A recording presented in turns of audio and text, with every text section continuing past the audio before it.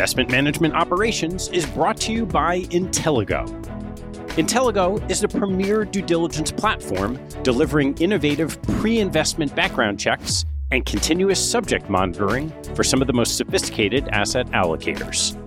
Their individual and company background check reports blend the critical discernment of human experts with cutting-edge AI, ensuring you receive the most thorough and rapid insights.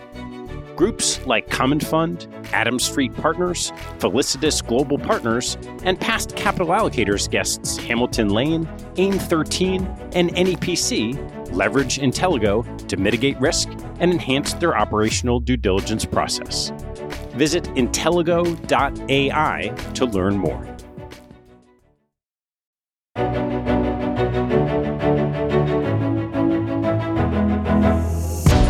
Hello, I'm Ted Seides, and this is Investment Management Operations. This show explores the inner workings of the most sophisticated institutions in the industry. Through conversations with executives across operations, compliance, legal, and finance, you'll hear how key operating partners run their businesses in an ever-changing and complex investment landscape. You can join our mailing list and access Capital Allocators content at capitalallocators.com. I'm Scott McDonald, and I'm your host. My guest on today's show is Steve Baranowski. Steve is a partner and head of client operations at Adams Street Partners, a private investment manager with $58 billion in assets. Steve discusses his early career in public accounting and the nuances of transitioning to a client. He then shares what makes Adams Street unique and how their operations have evolved over time while striving to keep the culture intact. He shares his perspective on what it takes to be self-administered, as well as knowing when to farm that out as your business changes.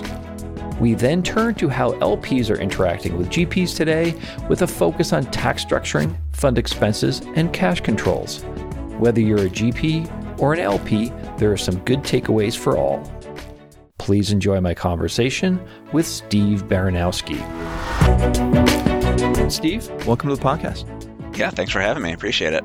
So, want to go back and hear a little bit about how you found your way to Adams Street.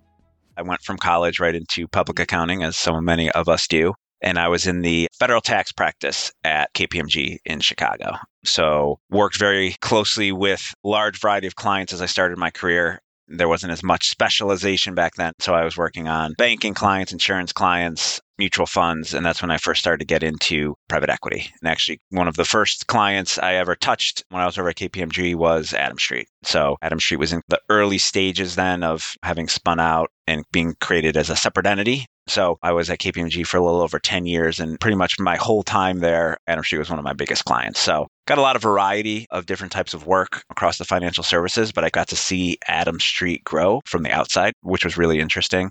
You know, it was a great opportunity for me to branch out too. So I came over here to Adams Street to work in a role that was much broader than just tax. I was obviously spending a lot of time and still do on tax-related matters, but broadening to the whole finance and operations organization at Adams Street. So covering, at that point in my career, corporate accounting, investment accounting, treasury operations, all of it. So got to come in, see where that was when I joined, and over the last decade or so, see how that's grown and helped really develop and grow the strategy of how we look at that here at Adams Street. Tell us more about what Adams Street is and a little bit more detail on that. Adams Street itself, fund of funds, is where we grew up, and that has grown various other business around it. So now we have our fund of fund, our primary business, as we call it, where we're investing in other funds. We have our secondary business, where we're acquiring stakes in existing funds. We have our co-investment business, which we're investing in alongside sponsors in specific deals, taking minority stakes in those. We have our growth equity business, which we're making direct investments into growth equity companies. And then we have our newest business, private credit, where we're actually doing direct deals into middle market private credit. Adams Street has evolved in a very unique way. We're 100% employee owned and have built everything from the ground up. And the idea here is that all of these businesses have a lot of synergies together. Some of our competitors have similar scope of work, but we think we provide a pretty unique access point to investments for our clients, as well as the synergies that exist when you have the relationships. You have a relationship with a manager. What does that mean? You're going to do a primary investment with them. They're going to be comfortable with you coming in on a secondary basis because they already know you. To the extent they can guide some of those processes, you're going to get some co-invest deal flow from all those great managers you're investing with. And then a lot of the deals they're doing are also going to require private credit on debt financing for transactions. So the idea is these all feed each other to create a very synergistic business. And how big are you today? We are $58 billion in AUM. And how big were you when you started at Adams Street? We're probably closely 20 to 25 billion of AUM. My team that reports up through me now scales 50 to 55 people in that range. When I first started, I think there's maybe 12, 15. So significant growth and similar growth in the total number of employees. So it's been a great growth path over the last decade and really continue to want to push that forward as well. So that growth story isn't over. We're out there trying to continue to build our business. It's really interesting because 50 tends to be a demarcation line about the communication flow is different. There's less tacit information. What are your thoughts on that? Just generally thinking it through from a fundraising perspective, when I first came on and before that, we weren't really focused on trying to be everything for everyone. We were trying to focus on, we have a product. We have a global offering, if you will, a few other things around that at that time. But generally speaking, we're going to build the best ideas portfolio, and there's a very specific client that wants that. The pool of clients we were marketing to were the ones who wanted that type of a strategy. They're folks who want to access to private equity, but don't necessarily have staff or infrastructure to do it in a way on their own. So that worked really, really well for a very long time. But to go from the size of our firm we were to a size we want to be at, you can't just do that through that type of thinking. So what we have evolved into is bigger clients, more bigger clients. What do bigger clients want? They may be able to cover a specific area, and they may want something very specific from us. So to get that AUM number to grow, you can't do it with small bits. That can help, and there's lots of different avenues and different channels that can continue to get that number bigger as we want to grow it. But you really need to start thinking more of the big clients. And to your point, those clients are going to demand a different way of thinking around service level for sure. So we have waded into those waters in terms of types of reporting, specific information around investments, specific information around expenses, different types of tax reporting. As you continue to grow up that chain, the reporting needs and the unique requests certainly grow as well. Do you think about things differently from a hiring perspective today than the way you might have when you first started? Definitely. I sit in a role, it's called Head of Client Operations. It's a relatively new role that we've created here. So I've got investment accounting, middle office, treasury operations, tax, and performance reporting that all report up to me. So those groups, bringing them all together under one tent, there's a ton of synergies that we work towards, connecting those teams, making sure everybody's on the same page in terms of data, structures, transactions. It's something I'm trying to push for more in the team of making sure that we're all, as we kind of continue down this path of more complicated, bigger, more complex structures, making sure that we're connecting all the data points across the team to make sure everybody's on the same page. And to your point, as you think about hiring, it does get more specific. So we're still looking for really talented junior level accountants and treasury operations people, but we're also looking slightly more upstream than we used to. Perfect example is we had lots of people who touched tax work, but we brought in a more senior head of tax recently because that's something that just was continuing to be a growing need within the business. In terms of just general folks that we're hiring, we're definitely looking for more specific skill sets than we had in the past of bring on junior level people, train them up, they're going to get there. We need people who've done certain things before in a different way than we did in the past. I think one of the interesting things about Adams Street is that you actually self-administer everything. That's right. Our most recent new business line is our private credit business, which looks, for those who work in that space and have also touched the private equity space, they look very different. They maybe feel the same at the onset, like, oh, these are closed-end private assets. But when you really get into some of the reporting needs, some of the structuring needs, obviously the volume of cash flows that come from private credit investing versus private equity investing can differ greatly. So when we put that on the platform, we pretty quickly realized we need a different solution. All the systems and processes that we'd grown up with, that we built and refined and work really, really well on the private equity side of the house, not all of that translates into private credit. So when we brought that product line on board, made a decision to hire an outside admin for that. So we still have a significant in-house private credit investment accounting and middle office teams, but we do have the administrator doing a lot of the work for us. On the private equity side of the house, you're correct. Other than a few one-offs for very specific reasons, we have a team internally that does almost 100% of the fund administration for our private equity funds. How much does your process and workflow differ from using an outside person to doing it on your own? Ultimately, we're producing the same thing. We need to get financial statements. We need to get cap accounts. We need to get performance reports out the door. But the process is different. Definitely from a data perspective is probably the biggest place that we see it. So we're in private equity side of the house. We're inputting data and our data goes through to all the systems. So there isn't an extra step of reconciliation or making sure that we're feeding data back and forth the right way. Our data spreads to a lot of different systems. But when you add that external party and then you need data in your systems for various other reasons internally, that piece of the puzzle is something that our IT group and our resources on the client ops side spent quite a bit of time getting right. So it does change the process quite a bit. On one hand, it is extension of your team to say, okay, instead of hiring a group of accountants to do this work, I've hired some accountants over here at the admin, and then they're going to feed the work out and we're going to review it and send it out the door. That's part of it. So that part of the process doesn't change a ton, but really that data back and forth and just making sure everything gets set up correctly is different from our perspective when we look at it. Is it more work, same amount of work? It can vary. I would say on the private credit side, it certainly has been less work ultimately. It takes time to get there, obviously, and no one, I don't think, would disagree with that on any sides. Have been through this process of building a relationship with an administrator. But at the end of the day, they're providing leverage. If we didn't have them, we would need to have quite a few more bodies in-house. So there's always bumps in the road, but once you get the process down, it creates those synergies. And that's a very different story than what we think about on the private equity side. Because as I said, private credit, we pretty much did this from the beginning. So we built and we grew with the admin. Where on the private equity side of the house, we've built inside. And our team here, both on private credit and private equity, is fantastic. That's one of the things we're really proud of, or I'm very proud of on the client operations side, is that the team we've built here that has experience levels, has a lot of longevity with the organization. So we have a pretty unique ability to be very nimble, be very process oriented, and just get a lot of work done in a super efficient way. When you went to go find administrator, what did that process look like? You need some help. There's conversations. You collect information from colleagues in the industry. You look to other service providers to kind of help you with that process. What are the things we need to be looking at? So you want to get as much information as you can, because as with anything, those administrators you're talking to are going to put their best foot forward, but there's a practical approach that you're really trying to gauge. So it is a multifaceted decision because, as I said, it's not just a decision from my perspective to say, okay, I like their fund accounting teams and who's going to be working for us. It's what are their systems, what are their data. So you have to touch across the organization to make sure everybody's on board that this relationship's going to work. You talk about your tech stack. What's your approach on the buy versus build on systems and technology?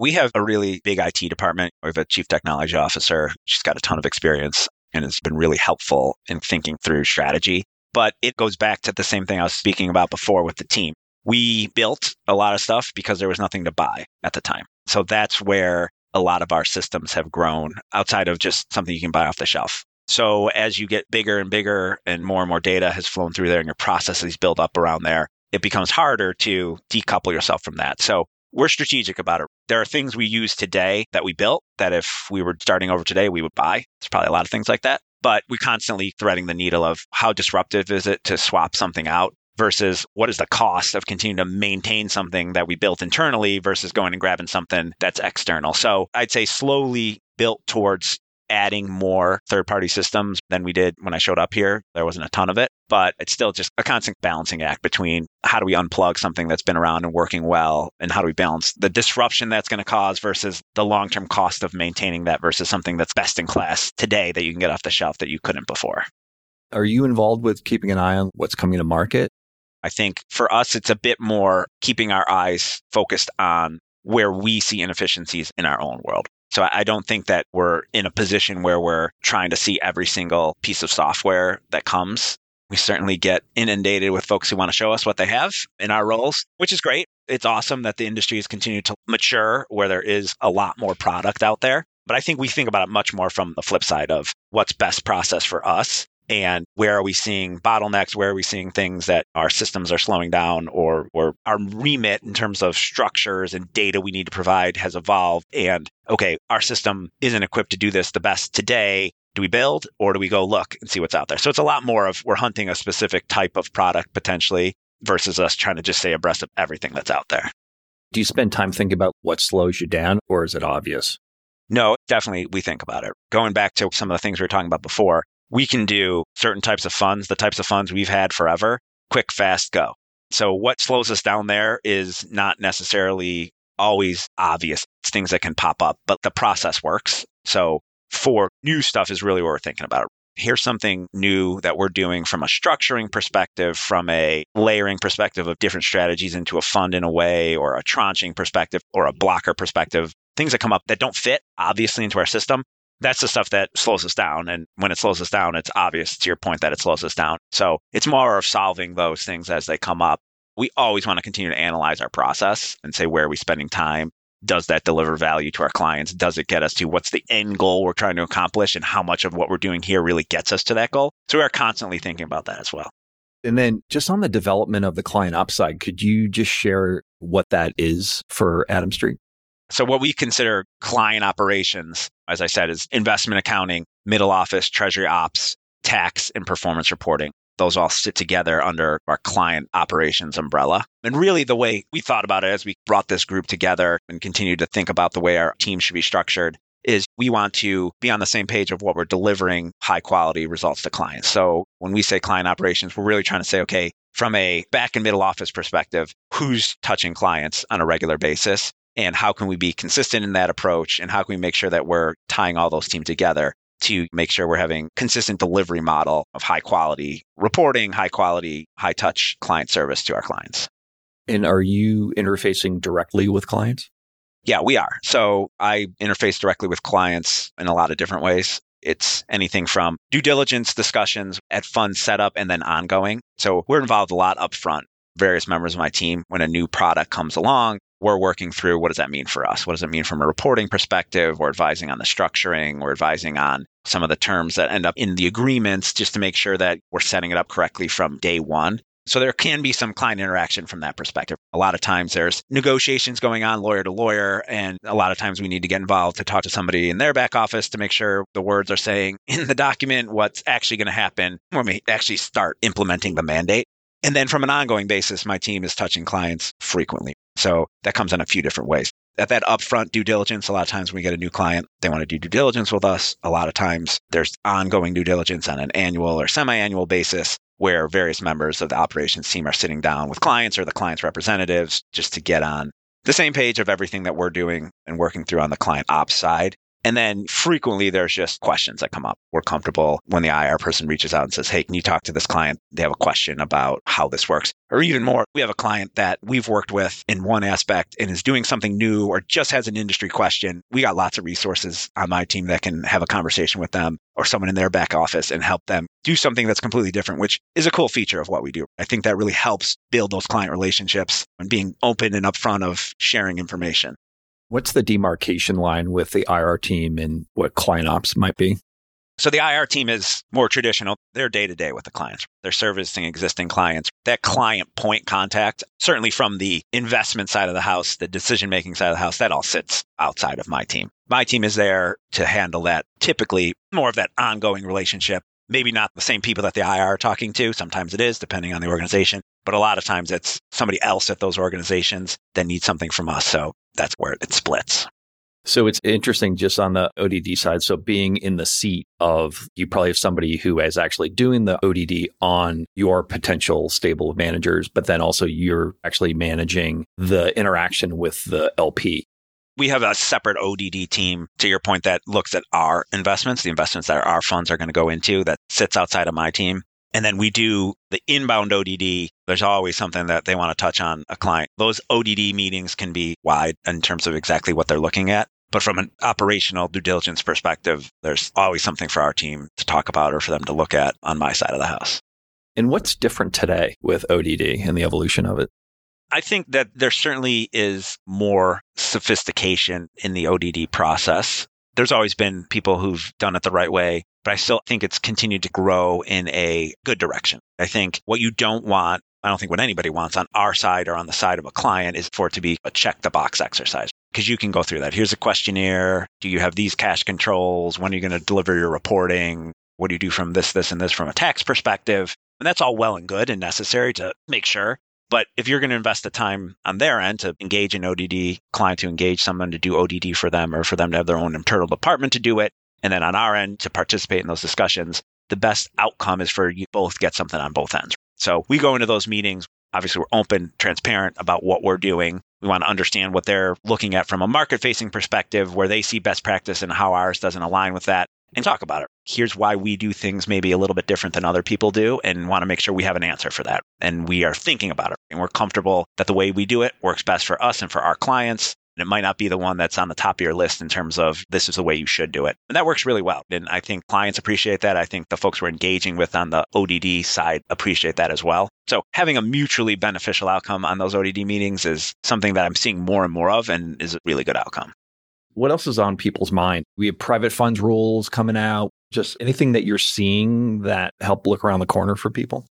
The private fund rules is a big one. So I think that's obviously there's a lot still going on in the marketplace and potentially in the courts there of how that's exactly going to land. But we're out in front of planning for it. And something like that, usually that shakes up the industry, there's usually some consensus across industry participants of how we're going to do this. So a lot of what we're doing now, there's some what we'll call low-hanging fruit where our team is hacking away at things that we think are definitely going to be in here. And it's pretty clear how the way you're going to have to do it. So trying to get out of fret of what can we get done now from a systems perspective, from a data perspective to get us ready. That's number one. And then number two, some of the other potential gray areas, it's staying close to our internal legal department, external parties to just start building our plan around what that's going to look like, where it's going to land, what's going to be the industry perspective around how that's going to be implemented. The big thing in there is the timelines. So obviously there's a lot of big things in there, but from just a purely process perspective, there's some changes to what some of the reporting looks like, but that's a bit just doing some work behind the scenes to get that to go.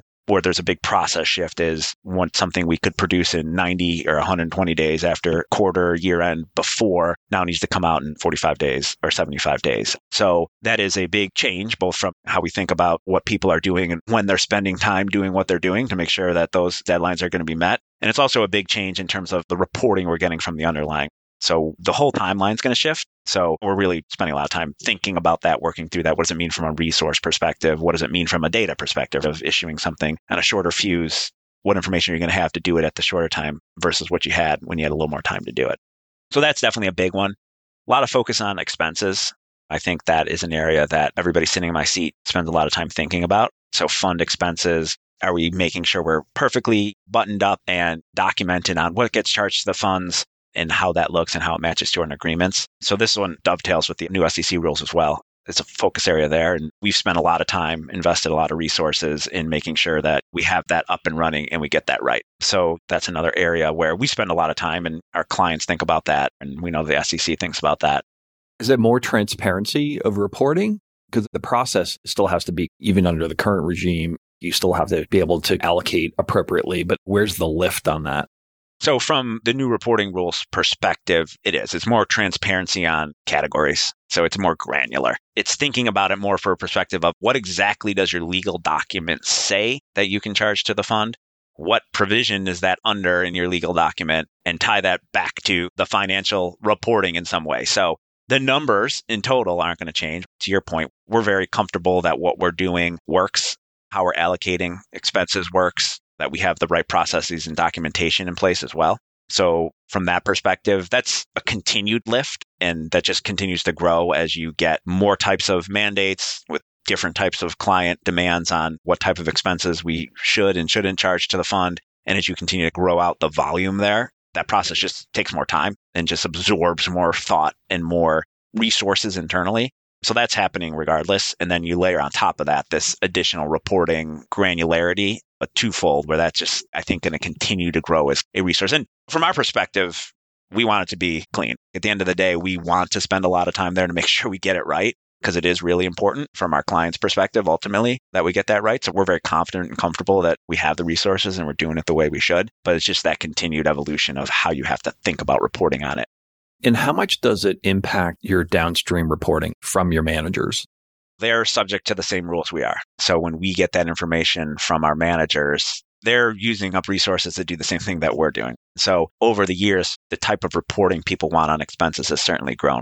They want to understand what's the full expense load, what's happening not only at the Adams Street level, but at the underlying fund level. So it's a continued growth in tracking that information to build towards making sure we can report on what's being asked of us from our clients. And then a couple other areas really that we spend time on, cash controls. That one is and has always been front and center of importance. And the world has evolved, not just in our industry, but in other industries in terms of how folks try to insert themselves into your processes in a very sophisticated way to try to break your cash controls. So we have evolved ours over time and continue to. We're very focused on having a team that spends their time doing this. So having a treasury operations team that is moving cash and is tracking cash and is thinking about that very specific thing all the time. And we like those people to go slow. We're always just highlighting, hey, if anything even looks a little bit off, let's take a stop and think about it. So we have lots of checks in the system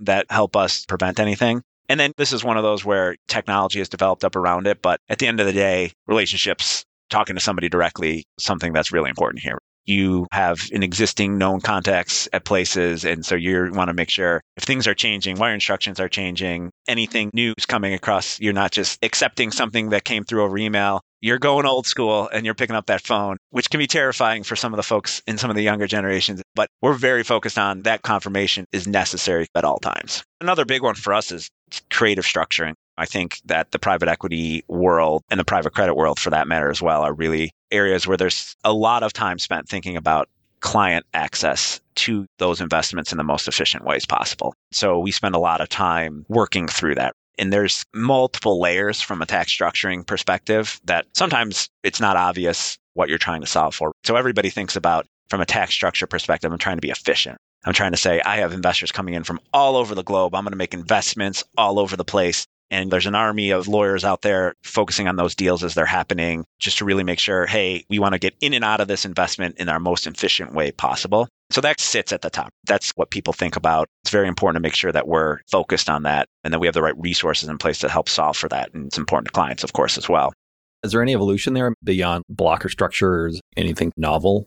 I think the standard blocker structures still work. So I think it's just more focus on it and more sophistication on some of the non-US investing, and the rules continue to evolve in Europe and other places. So it's making sure you're out in front of where that lands. The other part of this that isn't necessarily just focused on pure tax efficiency really is administrative burden. And that's the one I think sometimes folks don't think as much about, and that we really want to spend a lot of time with our clients educating them on it. Because if you're investing directly in a flow-through entity, that can mean a lot of administrative burden.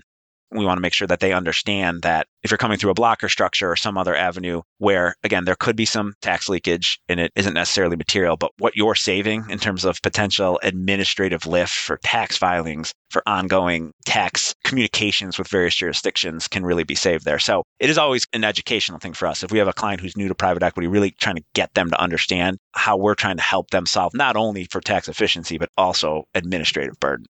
I've seen specific deals where you go ahead and do a flow through it, but then you realize that the underlying clients then have to file in like 48 states.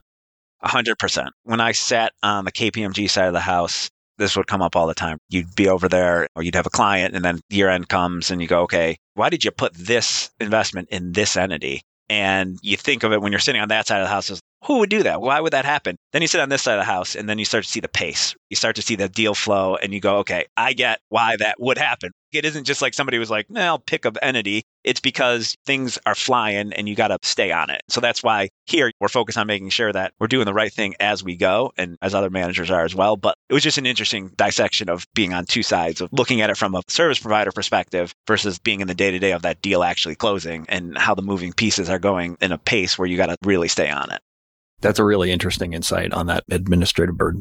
You touched on this a little bit. So you've got client operations, and my son won't even order a pizza if he has to pick up the phone. Any advice you have for people in operations who have client interaction? So I think what's important to define clients from a client operations perspective, we're talking about external clients, but we're also talking about lots and lots of internal clients. So I think from that perspective, there's a lot of lessons to be learned. And a lot of times it's an experience thing. I'll see some email traffic that's going back and forth between some members from my team, perhaps, and some members from other teams internally trying to figure something out. And oftentimes I will specifically say, hey, I recommend that you just call person X and talk about this. And that can be really eye-opening sometimes to say, okay, I see pages of email traffic, and then we can potentially just solve this in a quick conversation. So there's pluses and minuses to it. The email traffic can be good because you're documenting what's going on, but that recognition of how can I more efficiently solve this problem and save a ton of time across multiple different people who are getting pulled into this conversation, it's a training exercise. Now, that's not necessarily something that didn't exist in the world before years ago, but more and more prevalent as you get further and further into the digital communication being the one-stop shop for how we interact with each other. In order to be a good client-facing person, you need to understand the business. Is there anything that you guys do to get people up the curve on that? For us, phase one is understanding the structuring because we're producing hundreds of sets of financial statements and you can get lost in the process of I can produce a good set of numbers that look good and that tie out and they're going to get a clean bill of health from an auditor. But do I understand what those numbers mean? So I think that's a first pass that we try to get people educated on Adam Street and what we're doing. And that dovetails into industry, but a lot of the industry training comes after you understand our structures and what we're doing. When somebody comes on board, that learning curve can be pretty steep. I get your private equity investing, but what's all this stuff in between? I get you have a client that you're raising money from, and I get that it's eventually going to get invested into a company somewhere, but what is all this other stuff in between? And really understanding that takes time. It takes repetition. But once you do, it unlocks something that helps you go, okay, now I understand this. So when I go over here and I read this newspaper article or I go to this industry training, I'm going to understand, even if it's not an operational discussion, but it's more of an industry discussion, I'm going to understand what they're saying there in a different way. And I'm going to bring that back and help apply it to the job that I'm doing. So it is certainly a very evolutionary process. I always think about there aren't a lot of people outside of our world, outside of the tax, legal, operational world that care about that. At the end of the day, a client goes, I'm going to give you some money. Ultimately, it's going to get invested down into a company, and then you're going to give me more money back. And that feels great, and I'm ready to move on. And having that discipline in your organization and having those right people that connect that money to the ultimate investment is really important, and it can really make or break an organization. You can pick the best investments in the world, but if you get that in-between part wrong, your ultimate client outcome isn't going to work. And how important is it for your team to actually know the portfolio as operations people?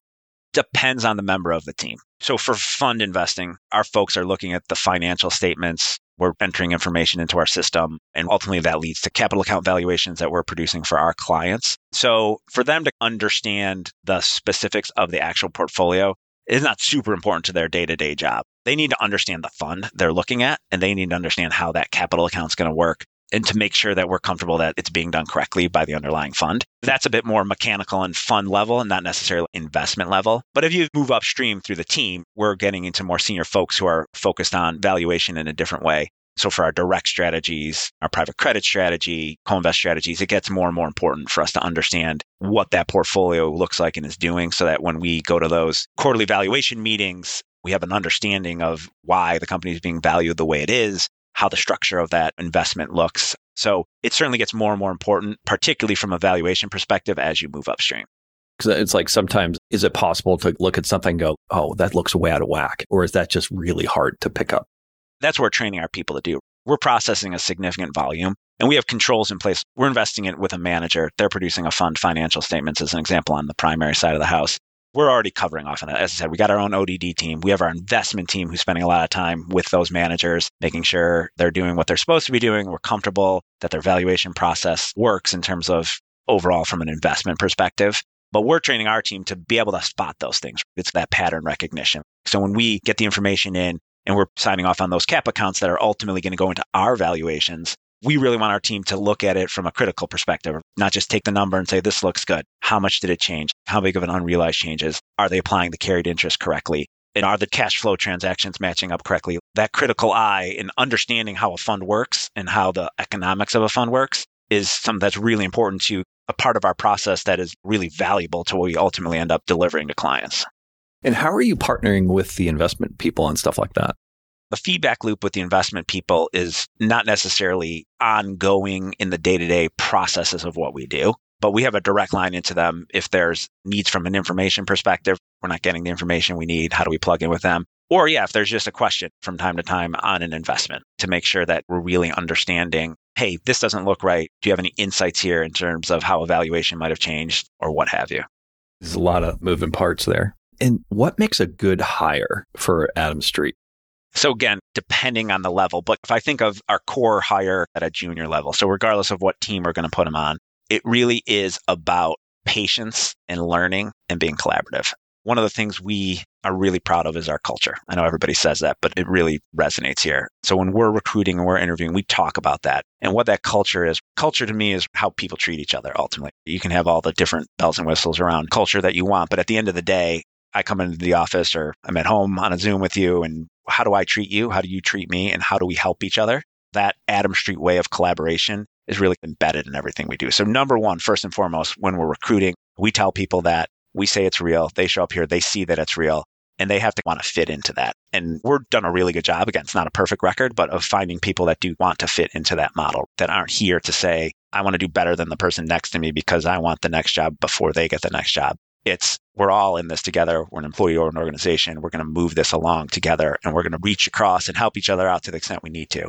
So first and foremost, it's fitting into that culture, which is really, really, really important here. And then secondly, it's the patience to learn.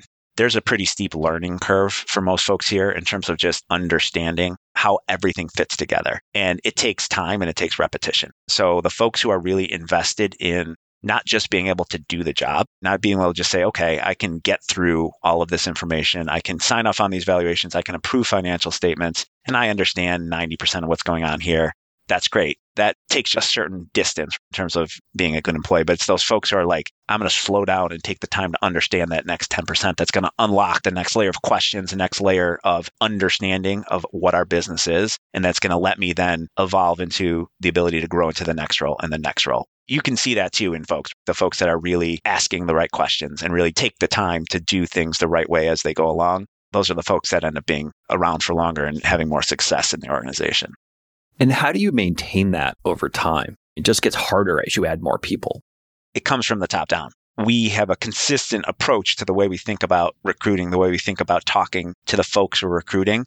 And from a leadership perspective, the folks who are in those seats that are making those hiring decisions all feel it too. So if you have everybody on the same page, you're going to continue to grow the organization with the right kind of people, as long as you're focused on it. You can't take your eye off the ball. You can't say, okay, this time I got to make an exception because I really need someone who knows how to do this very specific thing, because that can be really disruptive. So it's something you have to have top of mind and has to permeate across the whole organization to keep it going. And on the client side, when you're interfacing with clients, you could have a lot of different aspects. They could be European or American. How important is it to know the culture of these organizations to help create partnership for long-term investing? Very much, definitely. Our client service organization spreads across the globe for that reason. We've continued to expand into new regions because it is important as you want to try to expand your fundraising footprint to have folks that, to your point, understand how organizations operate culturally within different jurisdictions. From an operational perspective as well, you can definitely see differences. From an operational perspective, I feel like it's a bit more regulatory is where we see the difference.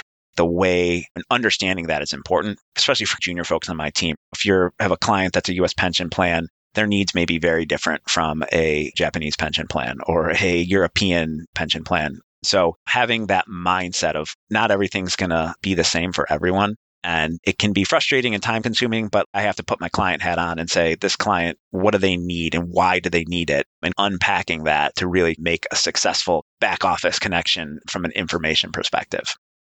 Well, Steve, this has been really great and I've enjoyed the conversation. So I'd love to close out with two questions. And one is, any advice you would give to an emerging manager? The transition of going from being a doer to being a manager is one of the biggest career shifts people will ever have. That first time that you're really trying to say, okay, I'm moving upstream and my focus is no longer just on getting something out the door. It's on how do we get it out the door better and how do I help other people get it out the door? That's a big change. So as I think about the best advice I can give for people is to continually change your perspective as your role grows. And what questions are you asking? When you're junior and you're just on the line, getting the work done, your question you're asking is, how do I get this out the door correctly within the confines of the process that we have here? And as you turn that hat on to a manager hat, focus on the client perspective. Put aside the operational aspects. The first thing that should go off in your head when you're looking at a new client relationship or a new request isn't necessarily how are we going to do this in our existing process and how potentially painful is that going to be. The question should be, how many ways are there to do this? Forget about my current operational structure. How does this need to be done from a purely delivering the ultimate economics to the client or the ultimate reporting to the client? Does that fit in my current structure? If the answer is no, we got to figure out a new way to do it because we're in the client service business. So if a client needs something, again, there can be negotiation on how you produce a report, exactly what kind of information they need and why they need it. We're certainly happy to have those conversations. But when we get to the place of we need to do this, being the person that can help figure that out is really a perspective thing. And then the other question I like to ask is, what common resource that you recommend to people? I think there is a ton of great resources from a private equity perspective. But my big advice for people is to just spend your time, at least in more junior levels, reading just good old-fashioned business news. Read the Wall Street Journal, read the Financial Times, see what's going on CNBC. Because that perspective of just, you can read all you want about the private equity industry, and it's important to keep up on it. But to understand what's happening there and why it's happening, you need to go take a step back and understand what's going on in the economy, in the world. So I think it's really, really important for people to not just jump to, hey, I'm just interested in understanding what's going on in the venture business, or I'm understanding what's going on in the buyout business today, or the private credit markets, because all of that that's happening there starts 2 layers back of just really understanding what's going on economically across the world. So I think that people getting themselves educated in that space is something I really push people to do if they ask. Good stuff. Steve, thanks for the time. Yeah, appreciate it. Thanks for having me. Thanks for listening to the show. If you like what you heard, hop on our website at capitalallocators.com, where you can access past shows, join our mailing list, and sign up for premium content. Have a good one, and see you next time.